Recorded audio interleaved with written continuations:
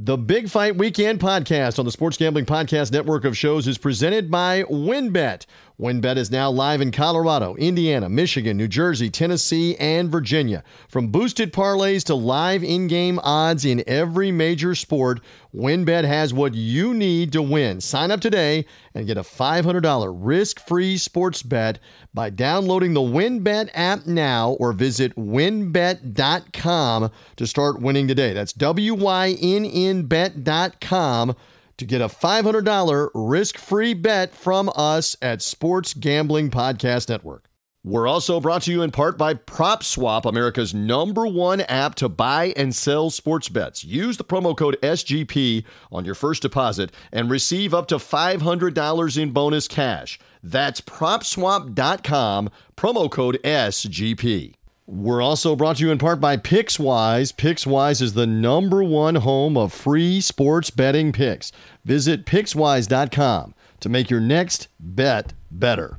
We're also brought to you in part by OddsCrowd. Are you the best football bettor in the U.S.? OddsCrowd challenges you to prove it with their free-to-play fantasy betting contest. OddsCrowd gives away hundreds of dollars in weekly contests, including the $100 SGPN exclusive free roll contest. And we're also brought to you in part by the SGPN app. Just enter SGPN in the App Store or the Google Play Store to download it today.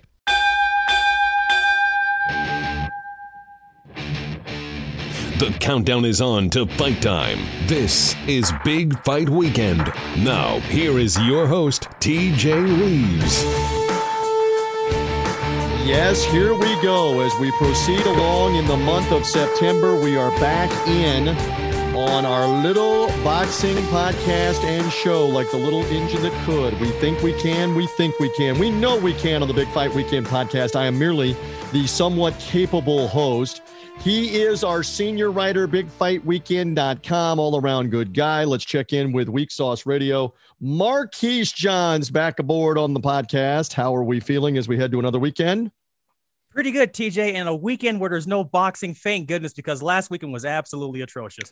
More on that in a moment. There actually is a little bit, but not noteworthy, not championship caliber boxing. We've got a special guest, Lee Groves, from Ring TV and also from the In the Corner podcast on Fight TV. We look forward to talking to Lee Groves. It is a rookie appearance for him. Hopefully Marquise does not initiate him too thoroughly and scare him off. We will find out momentarily. And a lot of historical perspective, Marquise, that Lee brings to the podcast here tonight. Somebody's got to help us out. We got the Ali Spinks 2 anniversary this week at the time we're taping, and the 40th anniversary. My God, can I be that old that it was 40 years ago that Sugar Ray Leonard defeated Tommy Hitman Hearns in the first of their 2 fights. That was September the 16th, 1981. Lee is here to set us straight on all of that history, Marquise. Absolutely, and I could not, TJ, to give you a little behind the corner here. Lee Groves is a man who was challenged on Boxing Jeopardy. We're talking to the champ, TJ. That's what's going on here on the Big Fight Weekend podcast. Is he unified? Is he undisputed? Forget about it. If he's for the WBC, he can be champion for life, no matter if he takes PEDs. So we'll find that out from Lee coming up in a few moments. By the way, before we get to Lee, a reminder, however you found this podcast, wherever you found this podcast, social media link through our friends at sportsgamblingpodcast.com, their network of shows, etc. Subscribe. What do we tell them, Marquise? Subscribe. Yes. Comes automatically to you, usually on Friday midday, previewing the weekend of fights. It is a little lean for the fights this weekend, but the good news is we've got some more important ones that are coming in the coming weeks. Usually we're in the preview mode. As we always say, subscribe on Apple Podcasts, Spotify, Google Podcasts, wherever you get podcasts, because if the fight is big enough, or if there is breaking news that is big enough, we'll come back in with a podcast, let's say Sunday, Monday, early in the week, and you will get that automatically if you are subscribed to this podcast. More and more of you have been finding us. Keep subscribing, and if you see us on Apple Podcasts, rate and review the podcast as well. More will find us that way as well. All right, so we have built it all up. Let's get into it right now. News of last weekend and much more. And welcome in out of the blue corner, I don't know. Maybe he prefers the red corner. Lee Groves is here with us. Lee does great work with CompuBox, does great work with Ring TV. Did I get the podcast name right? For God's sakes, it's In the Corner is the name of the podcast. Am I right on Fight TV? Hello, Lee Groves. Actually, it's In This Corner. I was the podcast. Close. I needed you were the close. Adjective. I needed the adjective. Almost there. Almost there. This Corner is the name of the podcast. Look them up. Lee, great to have you. Thank you for hanging with us. Despite that it's Marquise asking for the invitation, I'm thrilled that you still agreed to join us and hang out with us here on Big Fight Weekend. Hey, anytime I get a chance to talk boxing and boxing history, I'm there, man. Love that. All right, I promise we'll get to Ali Spinks too. It's amazing. That was 43 years ago. And then Leonard and Hearns 40 years ago this week at the time that we're taping. Before we get into that, boys, we must discuss the events of last weekend, including in Tucson, Arizona, the ESPN Top Rank show that can only be described as bizarre from beginning to end. Oscar Valdez, as we well documented, WBC featherweight champion, allowed to fight. Not only allowed to fight, but allowed to keep and defend his WBC title despite testing positive for a PED. We would say stoop to new lows for boxing, but you would almost have to go below sea level or underwater at this point for boxing to allow a champion to keep his belt and defend it despite having been caught as a drug cheat. Nonetheless, fight took place. Valdez gets a 12-round decision against Robson Conceição, if I said it, Conceição of Brazil, who fought. He was kind of good at the beginning, but he kind of faded as the fight went on. Could have maybe gone either way. Not a surprise. Valdez, hometown guy, Mexican by birth, but raised in the Tucson area. He gets the decision. That's not a shock. All right, Marquise, you first, and then Lee. Thoughts as all of that came to an end and Valdez keeps the title? Still trying to figure out the game plan that Conceição had in the second half of this fight, TJ, because he was winning flat out 5 rounds to nothing. Well, except on the one scorecard where it was 117-111. But for the most often than not, TJ, he was up in this fight. Then he started showboating, and then he stopped punching. And that's what cost him this fight. You can't go to a guy's hometown bout as the B side and stop punching. And he did that for the second half of this fight. He did the Roy Jones thing. He did the hands behind the back. That's cool and all, but if you don't throw a punch at Valdez's face, it doesn't register on the judges' scorecards. Lee, we scorched the WBC, as you could tell by my lead-in, about allowing this to go on. Not so much them allowing it to go on, but allowing him to keep the title. What are your impressions of the whole controversy and then the fight itself? I agree. The fight shouldn't have taken place. There's a very strong case. You could have stripped the title away from Valdez.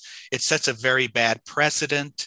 But they used a loophole. There are 2 standards: the VADA standard, which is no illegal drugs in the system at any time, and the WADA standard, which is no drugs or no drugs in the system from 11:59 p.m. the night before the fight until the end of the competition, which is the end of the fight. And because Valdez tested negative after the positive test, that's the avenue by which they justified it, and the commission justified it. And so the fight went on. We saw it. What happened, and we move on, unfortunately. I did think it was interesting. Marquise made reference to this. One of the judges, who's a Colorado-based judge, and I hope I get the name pronunciation right. I have no idea. Is it Stephen Blea, B-L-E-A, who has been a world championship judge or referee in the past for the WBC. He was the judge that scored the fight, Marquise, 117-110, because there was a point deduction for the Brazilian challenger earlier in the fight. But I thought it was interesting. He was accountable, and he basically came out after the fact and said, I rewatched this on TV and the fight was closer and I need to be retrained. I need to be better. He brought up a couple of other interesting points, including one of them was his vantage point was being obstructed by the ESPN camera guy on the apron. What in the name of the 1970s or 60s is this, that you've got somebody in the way of one of the judges whose job it is to score the fight? He talked about having his hand stepped on by the cameraman, that he had still photographers next to him, that he's having an elbow like he's underneath in the NBA trying to box out and get a rebound. I don't get that. So I thought it was refreshing on the one hand. I mean, it's bad. It looks bad for the sport that this is what's going on. Marquise, you first, then Lee again. What do you make of that, where the judge came out and said, forgive me here? You know what, TJ? This is one of the few times where I'll actually accept a judge's apology for a crappy scorecard, with the caveat that he said he was rusty. He's not the only rusty judge, TJ, which is impressive because he's actually one of the better ones they have at the WBC. That's pretty sanctioned fights, and he's saying he needs a refresher course. I don't need to tell you guys that a lot of these judges need a refresher course. I mean, that's pretty much implied here. But the one thing I thought that was interesting that he was mentioning is that he couldn't see anything because of ESPN's Vantage Point. As you know, TJ, I've been ringside for a couple of these top ranked shows, and I can tell you they crammed the stuff in there. And the one thing that if the judges' side of the fight, where apparently this casino that they were at out, which was an outdoor venue as well, which probably made a lot of this a lot more worse also, is, and he still couldn't see, and he had to deal with the cameraman stepping on his hand because probably the judge's corner was probably set up next to the one electrical socket in the whole freaking arena, probably, which what it sounds like. It's not a good look, but I thought that was interesting, and I'm actually. At least he was apologetic about it. A lot of these judges, you don't get to hear a word or a vow whatsoever, after they just turn the cards in. Lee, what do you make of the judge asking for the plea for forgiveness here and the issues that he raised in trying to be able to see? Because, again, he mentioned that early on in the fight, he's got a cameraman obstructing him to his left where he couldn't see the fighters in the corner, and he's an official judge, Lee. I wonder what he did. Did he even try to get the cameraman out of the way? Hey, you're blocking my view. Down in front. Down in front. I need to see this. Another thing that struck me was the fact that he admitted to being affected by the crowd noise.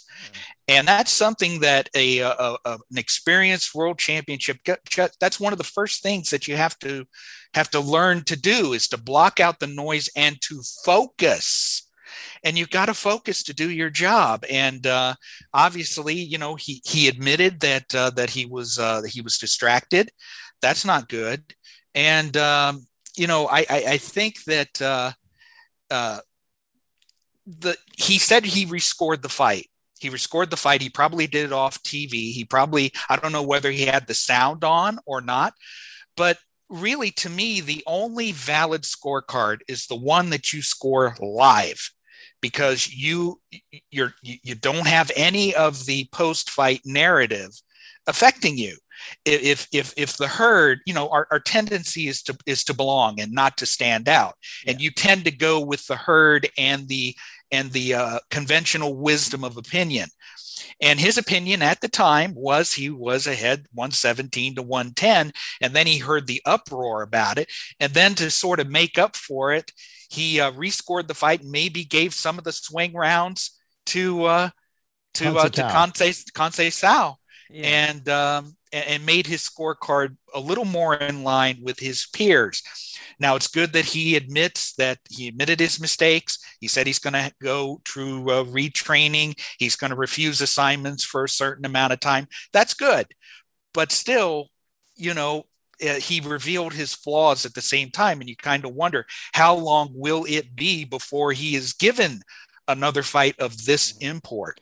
If I'm the WBC, though, it's refreshing honesty, and I would let him go through the training and go through and do it. And some other people need to be in that same training from their organization and from some others. Hundreds. One more on this, and then I want to move on to what was the Evander Holyfield Triller pay-per-view debacle. And I promise we're getting to the historical perspective. My God, can we talk about Hall of Fame greats like Ali and Leonard and Hearns instead of talking about the drug controversy with Oscar Valdez and whatever that pay-per-view was with Evander Holyfield? But we will talk about that Holyfield a little bit, then we'll move on to the other stuff in a moment. But one more on this point that Lee is making. You are influenced by the crowd roaring. There is no doubt, and you have to block that out. You're further influenced by the commentary. To Lee's point, when you're rewatching the TV broadcast, that's influencing you as well. Marquise and I love to text each other when a big-time fight's going on, and I will sometimes send the text. He knows. What fight are these announcers watching? They are a lot of times in diverse opinions from themselves, opposite opinions from themselves, and opposite opinions from others that are watching it. So that absolutely, Marquise, to you, that absolutely is going to influence you when you're listening to the announcers say, this guy's winning the round or this guy's won several rounds.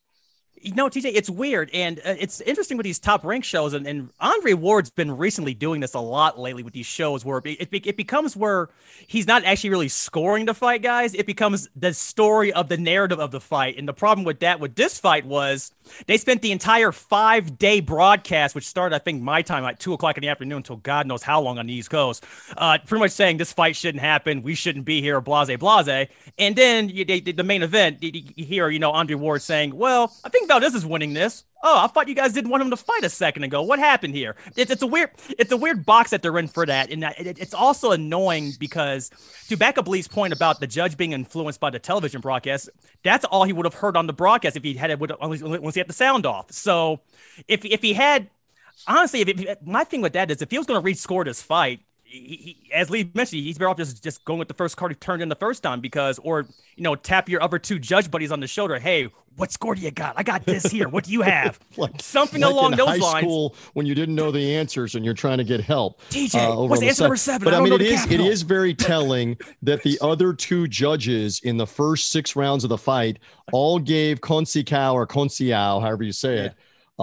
They gave him 4 of the first 6 rounds, I believe, on their cards. They both had him 4-2. Meanwhile, Blay, however you pronounce it, Blea, he gave Oscar Valdez 5 of the first 6 rounds, and that's where his scorecard got so wide. They agreed after that mostly, but it got so wide at the beginning. Just interesting on boxing judges. We chalk it up to boxing judges. I promise. Let's move along, and then we'll get to the historical perspective. Marquise Johns is hanging with me. Lee Groves is hanging with me. In this corner is the podcast that he's with, ringtv.com. We love that. All right, Lee, we talked about this for a couple of weeks leading up to the Evander Holyfield, whatever that was, on pay-per-view last Saturday night. I'll go to you first. We had concern at 58 years of age. What is he doing? Why is he allowed? Why is he licensed to be in there? It turns out the fight lasted less than 2 minutes. Vitor Belfort, former UFC light heavyweight champion, hit him solidly a couple of times, a lot of glancing blows. The referee had obviously been instructed, first sign of trouble, you end this thing. You do not let him get seriously hurt. Those are my thoughts. Lee, you're up first here on Holyfield being stopped after more than 10 years out of the ring, being stopped, or right at 10 years out of the ring, being stopped in less than 2 minutes at 58 years of age. What a sad spectacle that was. Those of us who remember Evander Holyfield at his best, it didn't need to go. It didn't need to happen this way. It didn't need to happen at all. But the Oscar De La Hoya was the original opponent. Now, seeing how Vitor Belfort performed, you kind of wonder how Oscar would have fared against that version of Belfort. But he came down with COVID. The fight was moved across the country on less than a week's notice to Florida, which is quite the feat in itself, to find a venue, to get the licensing, all the rigmarole that you have to do with the red tape and the procedures. That was amazing that they could pull that off. And then for Holyfield to accept the fight on that short notice. Now, he's been wanting to fight for years. He's wanting to come back to the ring because obviously he has money issues, and he had some money issues with Triller specifically. And this was one way that Triller could settle the score, so to speak. He came out of the ring. He said he was unhurt. There was some slipping around in the ring. There were other earlier fights in which the ring surface was not exactly the most stable. And it looked to me that the first sign of trouble stopped the fight. There was a lot of talk about whether Evander Holyfield should be allowed to fight at age 58. Cosmetically, he looked good, but looking at the training videos, looking at him perform, he should never enter a boxing ring again, except for a fun exhibition or for charity or for something like that. But as far as a real fight with real combat, no way. Marquise? I don't know what dumpster fire we all saw last Saturday night from Triller with this Evander Holyfield card, guys. And the biggest problem that I have with it actually isn't Evander Holyfield in the ring. My biggest problem with this whole fight card was just this whole fight card even being on television to begin with. Like, up and down, guys, this fight card was legitimately unwatchable. And the music acts were lip syncing and also unwatchable. And 50 Cent was on the main broadcast with Ray Flores and Sean Porter saying absolutely nothing, making his part of the conversation unwatchable. And on the other side, you can have the alternate commentary with Donald Trump and Todd Grisham. And if you're a Democrat, that's officially unwatchable. This is not a good show all around, guys. And the fights weren't any better. David Haye was sparring with a guy, Joe Fournier, and then from what I've gathered, guys, and what they were all saying, because I talked to Patrick Washburn on the Florida Athletic Commission on Wednesday about this, because I had to know, was these fights exhibitions? And he told me that they were, because that was the one thing I wanted to know, where it's like, there's no way this guy's this stupid to let these fights go on, right? And sure enough, he wasn't. So these are all fake fights anyway, so that part's fine, which is also bad because I was told by Triller for $49.95 I was going to get a heavyweight sanctioned bout. Now you're telling me that from the commission that it's an exhibition and I won't know until I get the receipt for the cable bill. Thanks. They went back and forth about it all week long. We were back and forth. I submitted research, as if it was a real fight. And I also submitted research as if it was an exhibition. And we didn't know until the last minute what it was. And that's basically, if we can add, why is this important? That's basically why it was allowed to go on, because Evander Holyfield didn't even meet the criteria in Florida. And again, I'm in West Central Florida, in Tampa, St. Petersburg, where Marquise used to be. He's now in Denver, preparing to freeze for the winter. But in Florida, if you haven't figured this out yet, we kind of beat our own drum on a lot of things, Wild West in a lot of ways. Florida does things different. But even Florida has standards on, if you've been out of the ring X amount of time and you're X amount of age, you're not getting licensed to fight an actual fight. But in this case, they were doing the fast one, the okie doke. They were sliding it secretly as an exhibition. And again, with the understanding that it's the first time somebody's in trouble, the fight is over. Stop the fight. It's over. So that's how it happened. As quickly we find this out after the fact. So there we go. That's what ends up happening. And as Lee said, hopefully that's it. On Evander Holyfield, he got whatever money he could get. We have now since found out on the day that we're taping this podcast, headed to the weekend here, as again, you're hanging out here on the Big Fight Weekend podcast. You're hearing from Marquise Johns, our senior writer at BigFightWeekend.com. Lee Groves is here as well. Ring TV, CompuBox. In this corner is the podcast on Fight TV, video and audio. We have found out that Triller might have had slightly more audience than C-SPAN last Saturday night for the pay-per-view. It's debatable. It's close. Legit question here. I mean, they've got the looming Teofimo Lopez, George Kambosos lightweight title fight that's going to be on a Monday night because they're trying to figure out when it can run and where it can run. How big a trouble is Triller in? Educated speculation. Marquise, then Lee. Marquise, how big a trouble they're in when apparently not many were watching this the other night, and there's real concern that not many are going to be in attendance or watching Lopez Kambosos either. I'm trying to figure that out myself, TJ, because there's not too much these guys can do left in terms of like spectacles and musical acts. At this point, they're running out of old celebrities to fight, guys, and they're running out of UFC random guys to match them up against. They're also running out of musical acts. I mean, the act on Tuesday for the Trillerverse card was Fat Joe and Ja Rule, guys. I'm a rap guy. That is definitely second tier rap artists from the late 90s, early 2000s, guys. So they're running out of talent both on the boxing side and the musical side, which is what their whole hook was. So I don't know, TJ, if they can survive past next tax season with this. And they're on the hook for at least two more cards. One against Monday Night Football, another one involving Michael Hunter and another no-name heavyweight opponent. So we'll see. All right. Lee, your opinion? I am your guess is as good as mine. I have no idea what the financial state of Triller is. There are a lot of date changes, venue changes, opponent changes. Shuffling the cards, it's chaotic. It's a wonder how they keep all the balls in the air. It just remains to be seen what happens next. And they did have a pretty good card. I think Michael Dutchover was knocked out in an upset. Danielito Zorrilla scored a quick knockout over Pablo Cesar Cano. I've read Twitter. That card was pretty well received. real fights, real action, and real upsets. So I would rather that Triller stick to the real boxing with real fighters and build that up. But that's not what Triller is all about. It's a mesh of entertainment and boxing. And, it's been tried before. I remember in the 2000s when, we had celebrity boxing with Tanya Harding and Barry Williams and Danny Bonaducci. My personal favorite, as you know, Lee, Screech beating up on poor Horseshack never gets old. Oh my gosh. And that lasted for a little while. But the difference now between then and now is social media and money. And social media and money really drive this. And I think that the boxing public is already fed up with it. I think it's the larger audience that tunes into the music, the more casual fans, that will determine the fate of all of this. If they go away as well, it's going to dry up. But if they are able to get more musical acts and other sideshow elements to it, it can stick around for a while. We'll see. Good enough on that. Few minutes left with Lee Groves. You're hearing his voice on the Big Fight Weekend podcast. Marquise Johns also hanging here.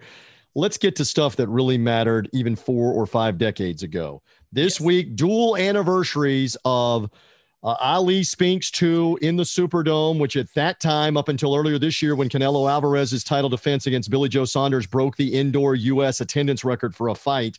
That one had 63,000 in the Superdome, 1978, live on ABC TV, ABC's Wide World of Sports, with the Howard Cosell on the call. Right. 90 million people, kids, for the audience and these guys. 90 million, like Super Bowl type numbers, watch the Ali Spinks rematch as he won it. Lee, give me a little historical perspective. It's great to go back and to reminisce. I know earlier this year we lost Leon Spinks due to health problems, cancer, etc. Ali dying a couple of years ago as well from complications of Parkinson's. But it's great to go back and relive the history. And real quick, Ali regaining the heavyweight title in the Superdome is big time history, 1978. It was. And up to that point, no heavyweight champion had ever won a piece of the title on a third occasion. And not many people thought that Ali would lose for the second time against Leon Spinks 7 months before, February 15th, 1978 in Las Vegas. And Leon Spinks, 8 professional fights coming in, and he beats Muhammad Ali by a split decision. But, I ran the numbers with the CompuBox off video. Leon Spinks won by a much bigger margin than that. He beat up Muhammad Ali. And Ali thinking, he says, this is going to be the last time for me. I'm going to train, and I'm going to train the hardest that I've ever trained. He gets his body slimmed down. He says he's not going to do any rope-a-dope. He says, I'm going to move for 15 rounds. Move for 15 rounds. He did.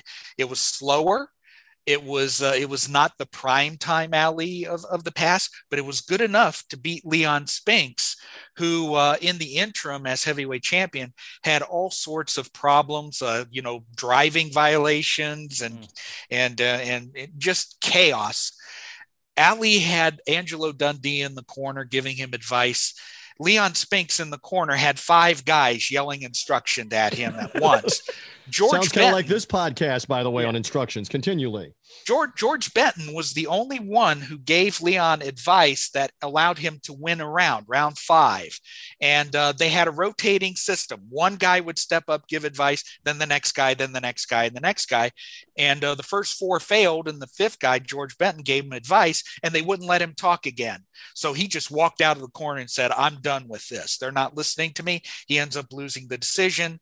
And that was the way that Muhammad Ali's career should have ended, with him being carried on the shoulders of his supporters, blowing kisses to the 63,350 people who showed up and going off into the sunset. But it wasn't to be, unfortunately. Yep, he fought on, and we've documented that. It's sad, but that was the crowning final moment for Ali regaining the heavyweight title. Just a few moments left with Lee Groves. Marquise is going to be sticking around with me. We got fight picks and predictions still to come, and a little more on the historical perspective. Before we lose you, Lee, the 3 years later, the same week, almost to the day, is the Leonard Hearns phenomenal battle for the World Welterweight Championship You wrote about this for Ring TV. Free plug. Go find Lee's article on the 40th anniversary that you wrote for ringtv.com.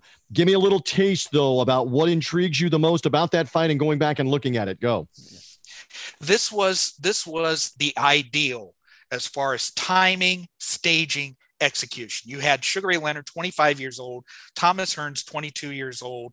Sugar Ray Leonard restored all of the luster off of his earlier defeat to Roberto Duran by making Duran quit in the rematch, by winning 2 more fights, including winning the WBA junior middleweight title against Ayub Kalule on the same card that Hearns knocked out Pablo Baez. Coming into the fight, I was a 16-year-old, and I picked Hearns to win because he had the longer reach, he had good boxing skills, his hand speed was similar, and he had that titanic right hand. And he had 8 inches reach advantage, which meant that Sugar Ray Leonard, if he was going to score, he was going to have to come into the cannons of Hearns' big right hand. I didn't see him winning. And for the first 5 rounds, Hearns, was the stalker, and Sugar Ray couldn't get close to him. He just circled and circled and circled. But then in round 6, Leonard lands the big 45-degree left hand to the jaw, hurts Hearns badly, hurts him even worse in the 7th. And then the fight switches again starting in round 8. After Emmanuel Stewart threatened to stop the fight, he says, we're going to turn boxer. We're going to go back to the style that you used in the amateurs. And he boxed brilliantly in rounds 8, 9, 10, 11, 12. He built a lead on the scorecards. And then Angelo Dundee, after the 12th round, he knows the score. Sugar Ray Leonard is down like 4 points, 5 points, and 7 points on the judges' scorecards up to this point. He says, you're blowing it, son. You're blowing it. You got to fire. Lee, if I can interject, it's an epic exchange in that corner for all time in boxing is Angelo Dundee looking at Ray Leonard with 3 minutes left. You're blowing it, son. You're blowing it. I mean, it lit the fire under Ray Leonard, didn't it, Lee, real quick? It really did. And Leonard was in a bad place. It was 100-degree heat. His left eye was swollen. He was losing the fight. And for the first half of the 13th round, watch it. Hearns still outboxed him for the first half of the 13th round. And then it happened again. He hits him with a blow on the tip of the chin. He almost knocks Hearns down. Once he knocks him down at the end of the round, and then in round 14, he finishes the job. He becomes the undisputed welterweight champion of the world. But it was the kind of fight that both winner and loser were elevated. Hearns fought a terrific fight. He was winning on the cards. All he had to do was stay on his feet to win a decision. And Sugar Ray Leonard answered the call. You're blowing it, son. He turned it around, and he made history. Love this. I could talk for so much longer. Lee, we got to run here. Great stuff. We plug away again on social media. He is Lee Groves Boxing. I love that. Did I get that right? Lee Groves Boxing. Yes, you did. Check him there. In this corner is the podcast. Read the article on Leonard and Hearns, ringtv.com for the nostalgia. Love this. Promise that we can bother you again down the road. We loved having you on the Big Fight Weekend podcast, Lee. Thank you so much for having me. I love talking about boxing. Thank you for the invitation. And just you know where I am. You know where I am. So give me a call. Marquise will rejoin me on the other side. We'll get his thoughts on Ali Spinks, Leonard and Hearns as we roll on. But first, we're brought to you by our friends at WynnBET. Are you ready to win money and boost your odds? Well, WynnBET is now live in Colorado, Indiana, Michigan, New Jersey, Tennessee, and Virginia, and we're bringing the excitement of Wynn Las Vegas to online sports betting and casino play. You've got exclusive rewards right at your fingertips. Get in on all the favorite teams, the players, the sports. We've got the NFL starting up soon. Major League Baseball is ongoing. You've got the golf. You've got the MMA. Pretty soon the NBA will be back. The NHL will be back. College football and more. Great promos, odds, and payouts from boosted parlays to live in-game odds on every major sport. We have what you need with WynnBET. If you're ready to play, sign up today, get a special offer, get a risk-free $500 bet from us at the Sports Gambling Podcast Network by just downloading and using our promo code SGPN. Download the WynnBET app, visit WYNN wynnbet.com. That's WYNN bet.com to find out more right now. If you're ready to play, if you're ready to win, they're the premier sports betting experience. Download, bet, and win with WynnBet. And we're brought to you in part by PropSwap, America's #1 app to buy and sell sports bets. And the football season is ready to kick off, and PropSwap is here to make this your best season ever.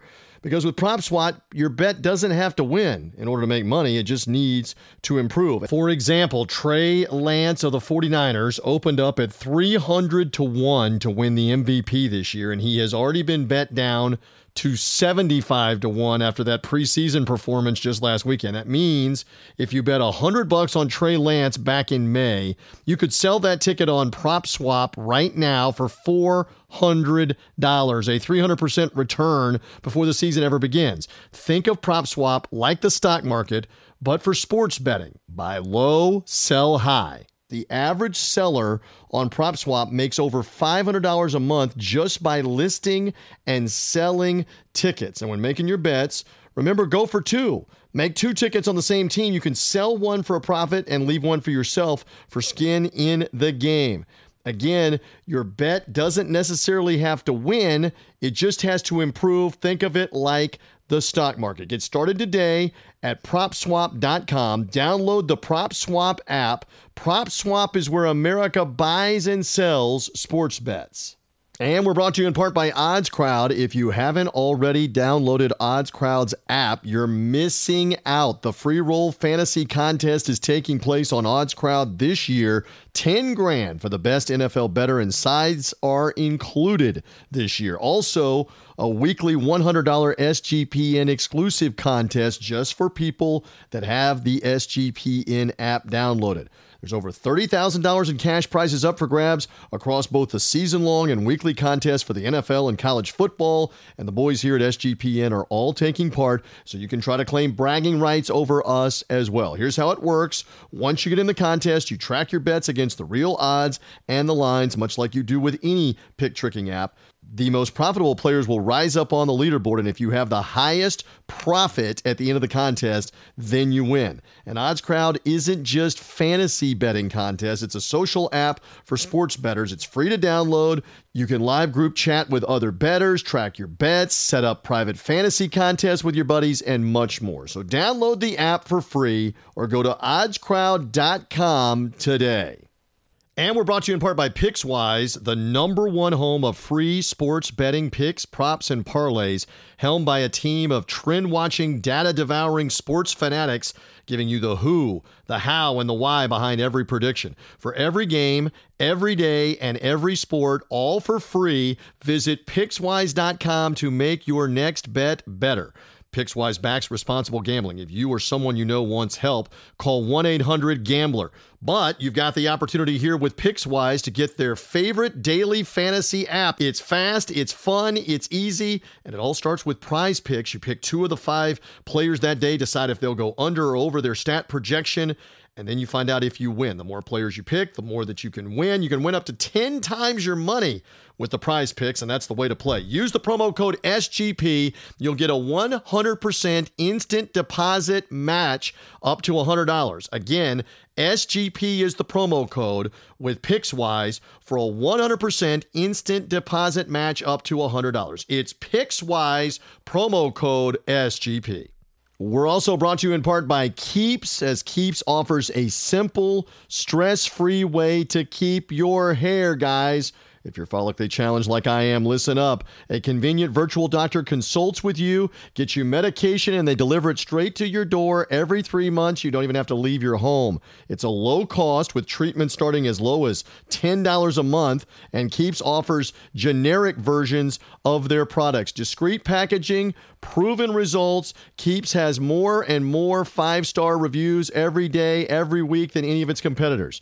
The prevention of hair loss is the key. Treatment can take 4 to 6 months to see results, so you need to act right now. And if you're ready to act to prevent hair loss, go to KEEPS.com/SGP. Get your first month of treatment for free with our offer. That's Keeps at KEEPS.com/SGP. keeps.com/SGP. Get your first month free with Keeps, KEEPS.com/SGP. And we're brought to you in part by Prize Picks. Turn your picks into real cash with Prize Picks. Here's why it's going to be your favorite daily fantasy app. It's fast, it's easy, and it all starts with Prize Picks. Simply pick 2 to 5 players and decide, will they go over or under their stat projection for that day. The more players you pick, the more you can win. In fact, you can win up to 10 times your money. Prize Picks is the only way to play. And use the promo code SGP to get a 100% instant deposit match bonus up to $100. That's the Prize Pick app, our promo code SGP. And we're brought to you in part by Mint Mobile. After years of fine print contracts and getting ripped off by big wireless providers, if you've learned anything, is that there's always a catch. So when you hear that Mint Mobile is offering premium wireless service starting at just $15, I know you think, what's the catch? But when you find out more and look into their service, it all makes sense. That's because there isn't a catch. Mint Mobile's secret sauce is they're the first company to sell wireless service online only. That means they're cutting out the retail stores. There's no crazy overhead cost that they pass down to the customers in the form of mystery fees. No, Mint just passes on sweet savings directly to you. For people looking for extra savings, Mint Mobile offers a premium wireless for $15 a month. All plans come with unlimited talk and text plus high-speed data delivered on the nation's largest 5G network. Use your own phone with any Mint Mobile plan. Keep your same phone number along with all of your existing contacts. And if you're not 100% satisfied, Mint Mobile will cover you with their 7-day money-back guarantee. Switch to Mint Mobile. Get premium wireless service starting at just $15 a month. A new wireless plan, $15 a month, and get the plan shipped to your door for free. Go to mintmobile.com/sportsgp. That's mintmobile.com/sportsgp. Cut your wireless bill to $15 a month at mintmobile.com/sportsgp. And a reminder, the SGPN app is right there live now in the App Store and the Google Play Store. This app gives you easy access to all of our picks, all of our podcasts, everything in the content from the SGPN family of shows and everything that's going on the app. Don't forget, give us an app review. Download the SGPN app today in the App Store and the Google Play Store. Look for us. It's the SGPN app. We're back on Big Fight Weekend. Now, here's your host, TJ Reeves. We are back in once more.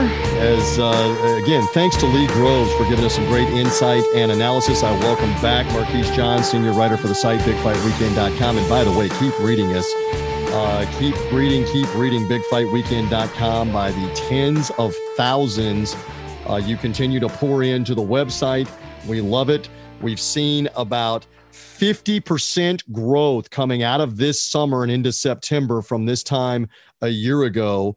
I can tell you that for the 90-day period on the website now we're talking about, and this doesn't just include the thousands and thousands that listen to the podcast every week and every month, that for the website, for the 90-day period of June, July, and August, what that 50,000 or that 50% growth represents, there's over 75,000 more users, Marquise, that found our website over the 75,000 more that found us this summer as opposed to the summer of 2020. Now, the argument is that in the pandemic year, June, July, August, you didn't really have fights. Fights were just resuming again in the bubble in Las Vegas. They had begun, I think, to have fights in August in the Mohegan Sun, the Fight Sphere bubble for Showtime. But just by comparison of the sport coming back and our audience coming back and coming through, we have tens of thousands of people reading us and finding us every week, every month, and 50,000 plus more of you, probably in the neighborhood of 60,000 plus new users, more of you found us for that 90-day period. So we are grateful to that on BigFightWeekend.com. Bravo, Marquise. Keep up the good work. We keep cranking along with the little website that could and the little podcast that could. Absolutely, TJ. And it's great for anybody listening and those who will read the stories. Thanks for doing that. As always, bigfightweekend.com. If you get a chance, leave a comment. If leave any feedback. Always interested in feedback. Even if you want to say that my story sucks, I'm always intrigued for it. And we answer you. We answer you either through your Twitter, Weak Sauce Radio, Big Fight Weekend Twitter. I will jump in from time to time. Comment on the stories. We get a lot of different comments either through Twitter, our Facebook page, bigfightweekend.com, and we try to answer those. Engage with us, and send us questions and comments. And TJ, in terms of boxing, we're not the ducks in the industry here. We're here. Find us. Yes, we don't duck anybody. We're not like Gary Russell, who's finally, what did I see? Gary Russell finally being dropped from. He's getting dropped from rankings boards now. Because he hasn't fought since I think Barack Obama was in the White House. Pretty much. It may have been a while. But in any event. I want to get your thoughts. I want to move to the fights this weekend, which again, we were robbed. We were supposed to have had Canelo Alvarez, Caleb Plant on this weekend back a couple of months ago. Canelo wouldn't agree, put the fight off. They couldn't figure out the terms, whatever. That's now a November fight. Then it looked like we were having a unification fight at super bantamweight between Stephen Fulton, the WBO champ, Brandon Figueroa, the WBC, WBA unified champ. And yet Brandon Figueroa tests positive for what else? COVID-19. And so the fight that was supposed to headline on Showtime as the one big standing championship fight this weekend, really worldwide, isn't happening either. So we'll glean from a couple of PBC on Fox and Fox Sports 1 cards, a couple of fights where Marquise knows the prospects here in a few minutes. But before we get to that, back to what we were talking about with Lee Groves. The dual anniversaries of Ali Spinks 2, 1978 from earlier this week at the time we're taping, followed by Leonard Hearns. My God, as I say again, could that have really been 40 years ago? It was 40 years ago. You were not on the planet in 1981. Make me feel older.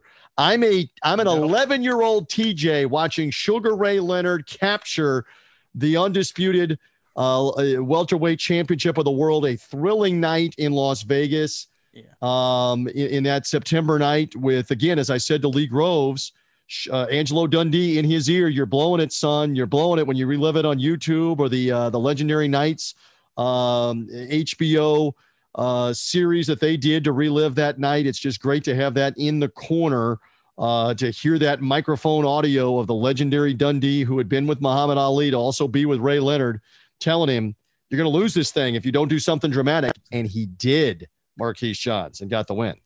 It's absolutely incredible, TJ. It reminds me, there's only 2 times in the history of corners I've ever heard corners and the trainers in their corner say something and the immediate response that round after. Dundee and Leonard with that fight with Hearns, where he knocked him out in the 13th round. Joe Goosen with the Castillo Corrales, where he said, "Yeah, you better knock this guy out." And that was it. Because they came over to him to wash the mouthpiece off after Corrales had been knocked down a couple of times. And he said, "You better bleeping get inside and knock him out." And that's exactly what happened. Epic. Absolutely. I agree with you. Those are the 2 most memorable ones. I mean, the indelible image of Leonard with the eye swelling, like Lee was talking about, and Dundee's in the other ear saying to him, "You're blowing it, son. You're blowing it. Get out there." And he did. And there's an argument to be made. What do you think of this? They used to have the 15-round championship fights. If this is a 12-round fight, ifs and buts or candy and nuts, we'd all have a Merry Christmas. If this is a 12-round fight, Hearns wins decisively, as Lee laid out by official decision. Yet Leonard stomped on the gas in the championship rounds of 13 and 14 and got the TKO, Marquise. Yeah, it's incredible, TJ, because Hearns in that first fight, that fight was boxing literally for a solid decade of the fight. And it's one of those things with Hearns that I wonder if he could have played that fight back, if he was able to stay on the outside for those last 6 minutes, had he hung on for that bit. But Leonard wasn't having any of it. That's why these fights have to happen. And Leonard, more than just a pretty face with all the endorsements. Didn't we love, and we keep talking about this from this summer, the Kings was the name of the documentary, the 4-part documentary from Showtime that revolved around Leonard, Hearns, Hagler, and Duran. We love from those documentaries seeing the build up to how big a deal this fight was. But Leonard, for all the endorsements that show laid out, wasn't just a pretty face. He was a pit bull, whatever metaphor you want to use. a lion in that ring, and he could punch. And when he sensed Hearns was hurt, he went after him and got him in the 13th and 14th round, Marquise. Absolutely. And it's one of those things with Leonard, as you well know, TJ, is that Leonard was one of the greatest at going for the kill in terms of ring IQ, in terms of just closing shows. And he sensed it, and that was it. And I'm thinking here, TJ, because it was his left eye that was swollen, correct, from the fight. Correct. Was that the fight? I'm playing with memory here. That was the eye that gave him problems that eventually yes. Eventually, yes. The detached retina came about really about 2 years, a year and a half later from a couple of more fights. It began that night in September 1981 in the desert with Hearns hitting it with that jab, hitting it with that long right hand. But the bigger point, one more, and then we'll move on to Ali Spinks. Then we'll move on to a little news. And then I promise we'll get out of here on a couple of fights that you might be interested in for this weekend. The thing that you hearken back to is as many times as Hearns tried to hit him with that bomb right hand and knock him out, because again, Hearns had been leveling school buildings with that right hand in his ascension to world welterweight supremacy. He couldn't hurt Leonard. He couldn't knock him out with that right hand, sir. Not at all. And it's one of those things where Leonard just wasn't going to go down. And it's such a great fight, TJ, only for the simple fact that these guys at the highest level were just so active. And for the life of me, that's what's so puzzling about boxing currently, where we have the fighters in certain divisions that just aren't active. I mean, directive on social media and Twitter. I mean, so am I at Weak Sauce Radio, but these guys are paid to get into the ring. I'm not. So it's puzzling on a lot of that. And I do love the fact also, TJ, I want to plug with Lee's book as well. Tales from the Vault, because we're mentioning Hearns here. There's a Hearns fight in here. Hearns Rodan in 87. Rodan won. That was a good one. I highly recommend everyone checking that book out on Amazon. But no, it's a weird. It was just a great fight, TJ, and I really do wonder if history could change itself had Hearns won these fights. Where would we talk about Hearns in the same level as we talk about Leonard today? As opposed, that's a great question, else. and we debated this earlier in the summer that when you talk about the Kings, that Roberto Duran beat Sugar Ray Leonard in the first fight, but then he didn't win any more of the fights. Leonard won the No Mas rematch. Obviously, Hearns destroyed Duran with the big punch, and then controversial decision a little bit maybe. Duran was right in the fight with Hagler, but Hagler got the decision. So Duran only won one of the super fights. In Hearns's case, he only won one of the Kings of the fights, and that was the knockout of Duran. He lost to Leonard by TKO, and he only got the draw 9 years later in the Leonard rematch in Las Vegas, where Hearns should have gotten the decision, but did not, despite knocking Leonard down in that fight. Marquise didn't get the decision. So Hearns only got one win among the Kings. Hagler got 2 wins among the Kings, beating Duran, and then obviously the epic knockout of Hearns. Sugar Ray Leonard got 4 wins because he beat Duran again later on in 1990. He beat Hearns once. He beat Duran twice. He beat Hagler. Sugar Ray Leonard, 4 wins around the Kings to make him the greatest of the 4. You can't argue with the numbers. I know I'm a Leonard fan, but you can't argue with the numbers. He got 4 of the wins. No, TJ, numbers don't lie, but I'm just trying to figure out on that Mount Rushmore of the 4 Kings, if we were to move Hearns and Hagler were to switch spots, had he gotten one more win, I'm just thinking just against any of these guys, just one more would be a whole different story. Well, and the argument could be that he beat Leonard and Hagler couldn't do it, and it was Hagler's last fight. What you can't get over, I still can't get over this, is that Leonard knew that Marvin Hagler was aging in the ring beyond his chronological years. He was not the same fighter after the Hearns war. He was not the same fighter after he fought John Mugabe in what was a brutal fight that he eventually knocked him out in. So Hagler ends up getting beat by Leonard, and he never fights again as a 33-year-old. He was late 32, almost 33. He never fought again. That's unthinkable in the present day. These guys are going till they're in their late 30s, early 40s, almost automatically, but Hagler never fought again. Hearns obviously fought on for another decade after the Kings and all around that. Fought into the late 1990s, as a matter of fact, horribly.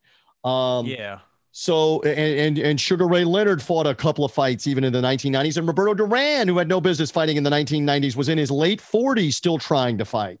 So these guys just continue to, but Hagler never did, Marquise, is my point. He was gone after the Leonard fight at just before the age of 33 and never fought again.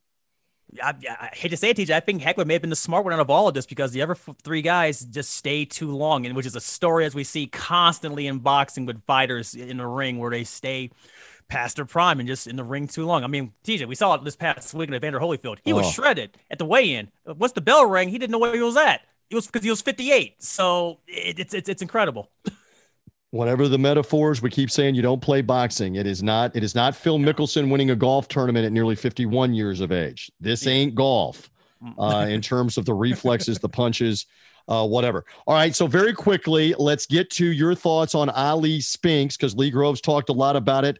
63,000 people in attendance there.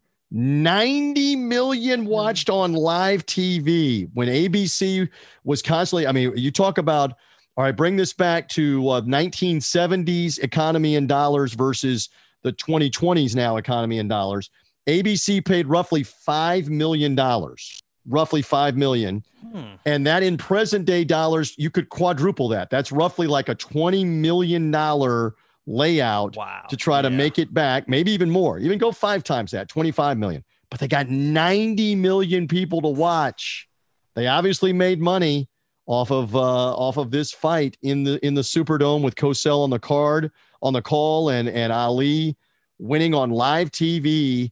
I still remember as a little TJ watching that and seeing that. Now I can't tell you that I sat there and watched every second of every round as a little TJ, but I still remember that, and it was on live TV, Marquise. TJ, it's funny, 90 million people. I don't know 90 million people who even know or heard of DAZN, by the way, to give you an idea in this perspective. And those who are listening, I challenge you to ask those people. We may get there. We may get half. But back to the fight, TJ. It's amazing because this was Ali's. This pretty much was Ali's swan song in terms of correct send-offs. In this fight, because he lost to Leon Spinks the first time around in an upset, which made him the youngest champion ever. So he had to get his belts back, right? And this was one of the fights that he did that in. And unfortunately, what happened afterwards is what we all know with the Larry Holmes fight and everything after, which is just not good. But for that last fight, TJ, where he wasn't the same slick Rick rope-a-dope guy we saw beforehand, fighting Liston a decade before that. But no, he was still smooth enough to beat past Spinks, which I thought was impressive even at his age, even at that advanced age, and knowing what we know now about him. Well, he had so much taken out of him in the Thriller Manila. The Thriller Manila was 1975. This is 3 years later. Yeah. And he was not the same fighter, but he was still that night. He was still good. He was still, as Lee said, in shape and good enough to beat Leon Spinks, who went completely downhill after that, lost to Larry Holmes, lost another world title bids. But he had his crowning moment in 1978, beating the greatest. It's just Ali got him back in the rematch. Few minutes left. Big Fight Weekend podcast. All right, news of the week. It is now confirmed. Top Rank Boxing avoided the purse bid. They agreed to the deal. ESPN, they will take the lead. Terrence Crawford to defend the WBO version of the world welterweight title against Sean Porter. Long reported in the media. We've written about it on BigFightWeekend.com. We've talked about it on the podcast. For all intents and purposes, it's now set. November 20th, Las Vegas. Marquise, your reaction real quick.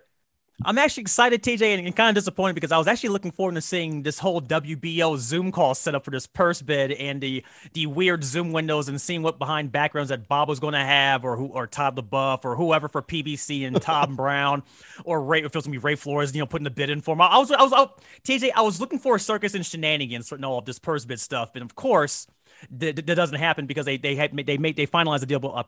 I think like at 11:30 before like the actual purse bid was even happening, which is kind of funny. There's a great tweet online, TJ. Carl Moretti for Top Rank was down to put his purse bid in.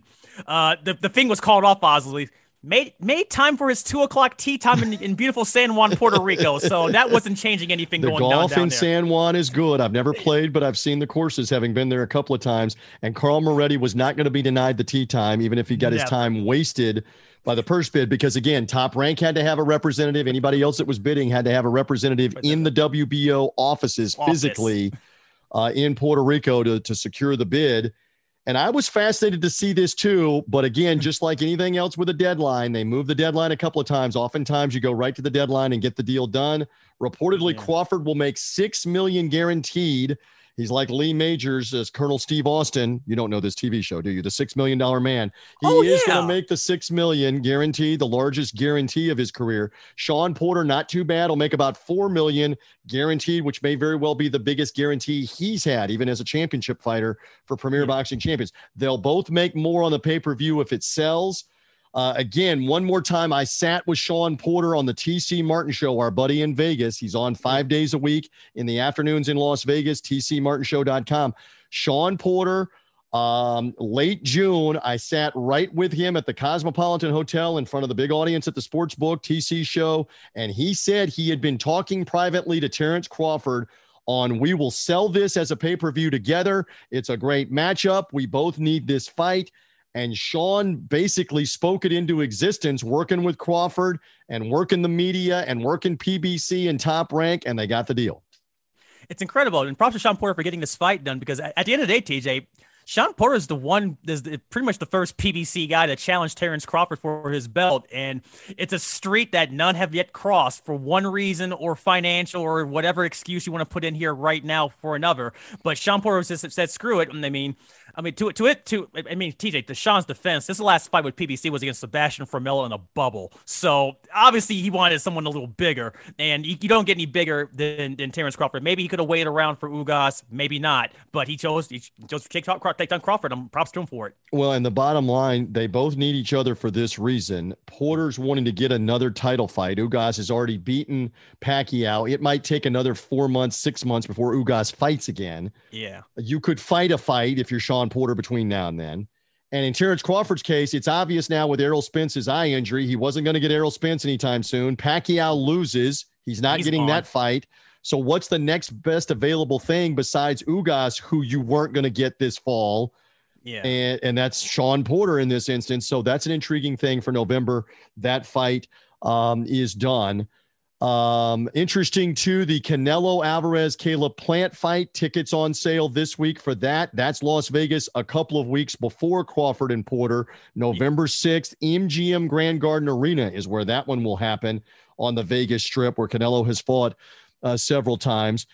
We also learned the Brandon Figueroa Stephen Fulton fight that we mentioned that's delayed because of COVID-19. That one rescheduled for the 27th in California, November 27th, after the Crawford Porter fight. So the dates are now filling up and lining up for October and November. Real quick, Marquise. Absolutely, TJ. It's great that these fights are filling up at least before the holiday season per se. I mean, granted, the Crawford thing's going to be Thanksgiving weekend. That's going to be fun too. But it's great that at least with boxing, because it's a slow period now, but October, November, December, they are ramping up a lot, TJ, with these fight schedules and fight cards, mainly because A, they have to, and B, a lot of these fighters during the year, TJ, have been really inactive, and at some point, we're going to see at some point, but before it's all said and done, a lot more of these names. Let's be honest. I mean, you would have had a Teofimo Lopez, George Kambosos fight in June, and Lopez, I keep using the phrase self-sabotaged, got COVID-19, didn't take precautions, didn't get vaccinated, no fight in the summer. They've still been scrambling. They're going to make it happen. They hope, they think, in October in New York. We should have had, shoulda, coulda, woulda, a Tyson Fury, Deontay Wilder. Self-sabotage again by Fury, whatever the motives. He supposedly had COVID-19. There's still great skepticism that he was seen around without a mask in public when he was supposed to be quarantined just a few days later. Whatever. That fight didn't have. We would have already had those fights this summer. Yeah. We would be having Figueroa Fulton tonight. We would have had a David Benavidez fight back 3 or 4 weeks ago, 2 or 3 weeks ago, and Benavidez would have been a player for the winner of Canelo Alvarez and Caleb Plant had he fought then. Again, self-sabotage, COVID-19, De La Hoya's return, although there's some skepticism now out of Los Angeles that not everything may have been on the up and up with De La Hoya's COVID-19 status. We don't know. We'll say this clearly on the Big Fight Weekend podcast. We're not doctors. We just play them on the podcast. Yeah. But there's skepticism that there was fewer than 2,000 tickets that had been sold for the Staples Center for the fight with Belfort, which would have been last weekend. Suddenly, De La Hoya is sick, says he has COVID-19. They scramble to move the thing to the Hard Rock Casino in South Florida, just north of Miami. There was basically nobody in attendance at the fight. The pay-per-view was a disaster, but at least De La Hoya's name wasn't on it. He wasn't involved. And so, but again, COVID-19, a problem with that. So we have been several different times without fights in June, July, and August here. And we were almost without Pacquiao Spence because of the eye injury to Errol Spence, but we got that one with Pacquiao Yordenis Ugas. So in any event, let's hope we cram some more of these fights in. But for a lot of these guys, they screwed up their own situation. The Plant Alvarez fight is not, Marquise, you know this, it's not happening this Saturday because Canelo Alvarez wouldn't agree and wouldn't sign off and wouldn't do the deal back 6-8 weeks ago for this fight to be September 18th. That's why it's not happening this weekend. Not at all, TJ. And it's disappointing because, as you well know, and I think there's a bizarre circumstance with this too as well, because as everyone in the U.S. knows, it's Mexican Independence Day weekend this weekend. Right. And I've seen about 5 million flyers from everybody and everything, Canelo included. And I saw one for DAZN, promoting, Hispanic Heritage Month. I'm assuming DAZN was probably hitching their wagon and hoping that Canelo was still on the poster. He's not. They're celebrating with Julio Cesar Chavez instead. I think senior, not junior, but more importantly, with all that, with all these delays due to COVID, for one reason or because of injuries, it's the clock on boxing has slowed everything down for a lot of these championship fights that you're mentioning, which it's hindering a lot of it, which makes a lot of these fights that pretty much people were looking forward to seeing at point this year.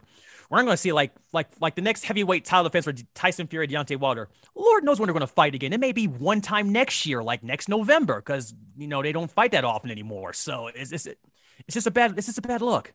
It really is. Again, next week we'll have the heavyweight championship unification battle. Anthony Joshua back in the ring for the first time this year. Alexander Usyk, the former undisputed cruiserweight champion, with the one disclaimer that we are still a week and a half away at the time that we're taping the podcast, roughly 10 days away, there could be a COVID-19 problem there.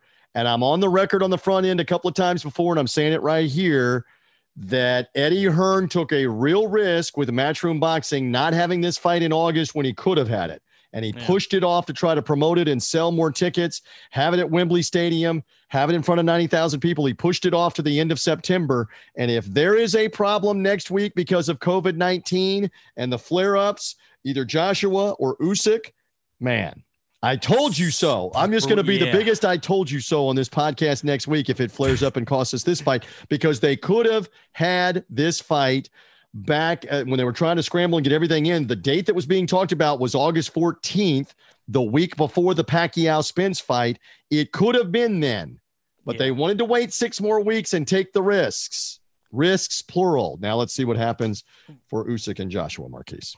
Yeah, we'll see what happens with that next week, TJ. I'm looking forward, and hopefully this fight actually does happen, because I think, TJ, if I was just reading around on the Scuttle, but in the back up your point about Oscar De La Hoya before, if I heard only 2,000 tickets were sold to my fight, I may have caught sick too, but I probably would have done something like an arm injury in sparring. I wouldn't necessarily say I had COVID, but whatevs. I mean, he put a video on it, so I guess he had some form of something. He may have had, there's more than one person that saw that video in the hospital bed. And look, I enjoy a good conspiracy as much as anybody, but saw that video in the hospital bed and said, come on, man, that was a little overacting, bad acting on that, but who knows? TJ, I think the larger play, and look, and I'm not trying to make fun of anybody that says that they have it. If they have it, they have it. We're not doctors, but there's a larger play that De La Hoya, you've been talking about this, and you've been writing about this on BigFightWeekend.com. De La Hoya needs a landing place for Golden Boy in their fights. And is that Triller? And were they talking behind the scenes of pull the plug? Again, if you're thinking conspiracy, follow me here, Marquise React. If know your fight's a disaster at the Staples Center, you pull the plug on that. Holyfield has got problems with Triller, right? Mm-hmm. So now he inserts in your place to get paid, and they take the loss. And at the end of the rainbow here is not just De La Hoya fighting again, but his Golden Boy fights end up on Triller to help revive that. It's not that far-fetched to line those 3 things up. I'm not saying it did happen. It just makes for a juicy what if. No, it makes sense, TJ. And it seems that De La Hoya and Triller are working on something to get something together. To give you an idea, TJ, the three Knockdown Roll podcasts where we had, Steve Kim on, podcast guests and whatnot, Mario Lopez, those guys, their podcast apparently is being streamed on Triller app one way or another starting next week. So they have enough coin or enough loose change to put the stream a podcast. I'm assuming they're having enough coin to stream this boxing promotion along with Oscar De La Hoya, which is what they need, because essentially with Golden Boy, I think they only have with DAZN one more fight card left. And I want to say that's supposed to happen in October, but we've seen their DAZN rollout schedule that the Matchroom side that's put out so far in the US, and it's not good. So I'm hoping whatever loose changes left in the DAZN piggy bank for this Golden Boy card looks a little better than what DAZN's put out for these Matchroom shows, because this is pretty poor. No doubt about that. All right, speaking of pretty poor, we've already belabored this. I wish for our friends at Sports Gambling Podcast and for those that are interested in fight picks that we had something noteworthy. Yeah, we've said it a couple of different ways. There's just not anything noteworthy this weekend in terms of a championship fight worldwide. We're talking about the closest, because again, this was supposed to be Caleb Plant challenging Canelo Alvarez for the undisputed 168-pound crown. Didn't happen. Supposed to then, as a backup, Showtime slid in and said, okay, we have an opportunity here to put the unified super bantamweight title fight on between Brandon Figueroa, Stephen Fulton. Would have been an action-packed fight. Not happening. Real good fight. not happening due to COVID-19. Okay, so that leaves us with what we do have, which is prospect cards, PBC on Fox, both Saturday night while college football is going on, Sunday night while the NFL is going on, both on Fox Sports 1 cable. Marquise, not much here, not even any gambling odds. The Saturday night show has a lightweight main event between prospects Jose Valenzuela and Digne, if I said it right, Digne Barrios. Yeah. Lightweights with Barrios and Valenzuela. The Sunday night show, again, from the same site, Bakersfield, California. They're fighting two nights in the same place, both on Fox Sports 1. Malik Montgomery in action, Aleem Jumakanov, if I said it right, yes. Junior lightweights in that one. Omar Juarez, a junior welterweight prospect in the co-feature. So again, we don't have odds on this. Give me more on those fight cards. Saturday night, Sunday night, same location, Bakersfield, California, on Fox Sports 1 cable in the U.S. Premier Boxing Champions. Weird times that these fight cards are on, TJ, on the East Coast, to give you an idea. I think these are on, like, I want to say 7 p.m. Eastern, and the cards are coming out of Bakersfield for a fight on back-to-back nights at a fight card. And I'm going to be honest with you, TJ, I feel sorry for the people of Bakersfield. The last time that PBC had a card there, TJ, it was Tony Harrison and Charlo 2. That was a great card. They have back-to-back nights of these cards of pretty much burn-off episodes of sitcoms with these prospect cards here, TJ. And they're put on in times where, honestly, TJ, it's Saturday night college football season. What are sure. No, if you have a remote and you don't have FS1, you're going to miss this. This is the way it is. Like, I don't know what they're only going to have the hardest of the hardcore and maybe Valenzuela and Barrios' family members and friends. I don't know. If we're going to tune in on this one on Saturday, and Sunday's not going to be much better with the NFL playing out and Sunday night football playing out for this weekend. For the other fight card. And again, does anybody stand out? Malik Montgomery maybe in that main event, Omar Juarez in the co-feature Sunday night? Out of all the process you mentioned on these cards, TJ, the one I'm actually looking forward to, actually, day one has Jose Venezuela. He's actually interesting. He actually mentioned because they sent some press notes out about his training camp and how shocking, TJ. Training camp went great for Jose Venezuela. But more importantly, he mentioned out how Barrios likes to box off his back foot. He's going to try to take advantage of that. That's probably the one thing to look for in that main event on Saturday. Sunday, personally, I think the main event's pretty bad. The co-main event is what I'm actually looking forward to, seeing Omar Juarez, because it's a stay busy for him to stay busy, see how he looks like. But personally, TJ, if you didn't know boxing was happening on FS1 this weekend, or if you don't have it on your cable package, you're okay.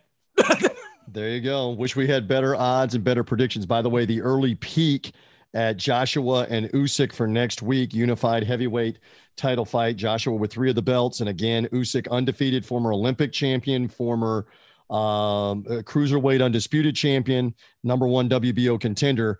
Anthony Joshua minus 270. The under-over is 9.5 rounds. Marquise doesn't have to go on the record this week, but there's a bunch of wagering that's going to go on. Those lines might move by the time we get to the late next week. Let's just hope we get to late next week. Let's get to next week. For Joshua and Usyk to fight at Wembley Stadium, 90,000 people, the biggest sporting event to date really in the UK, to have that kind of crowd and have Joshua fighting. We hope we can get there for next Saturday night for that. And then 2 weeks after that is when the trilogy third fight, Tyson Fury, Deontay Wilder, still scheduled to come off. One of several more times I will say this or write this before we get there. The WBC and their clown act with this whole thing with Oscar Valdez and not stripping him and whatever. The WBC should be on the front end of this as well. They should be mandating Tyson Fury either fights Deontay Wilder October 9th or the belt is vacant. If for any reason he's not fighting on October 9th, we're not waiting anymore. The belt is vacant. We'll find Wilder an opponent in November or December. We'll pick a date. We'll pick an opponent,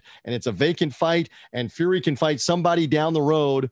Having not defended the title for a year and a half, you're not going to sabotage, self-sabotage, or ruin any more of chances here to fight Deontay Wilder, who's literally been waiting. Wilder healthy and has been waiting for almost a calendar year now for this fight.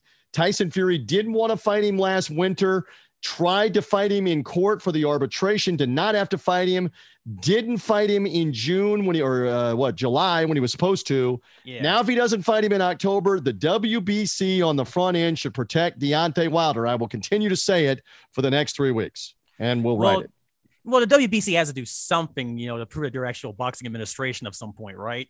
Sooner or later. I mean, they're holding Bridgerweight Zoom call meetings. This is their biggest title. Their biggest thing they have. Yes.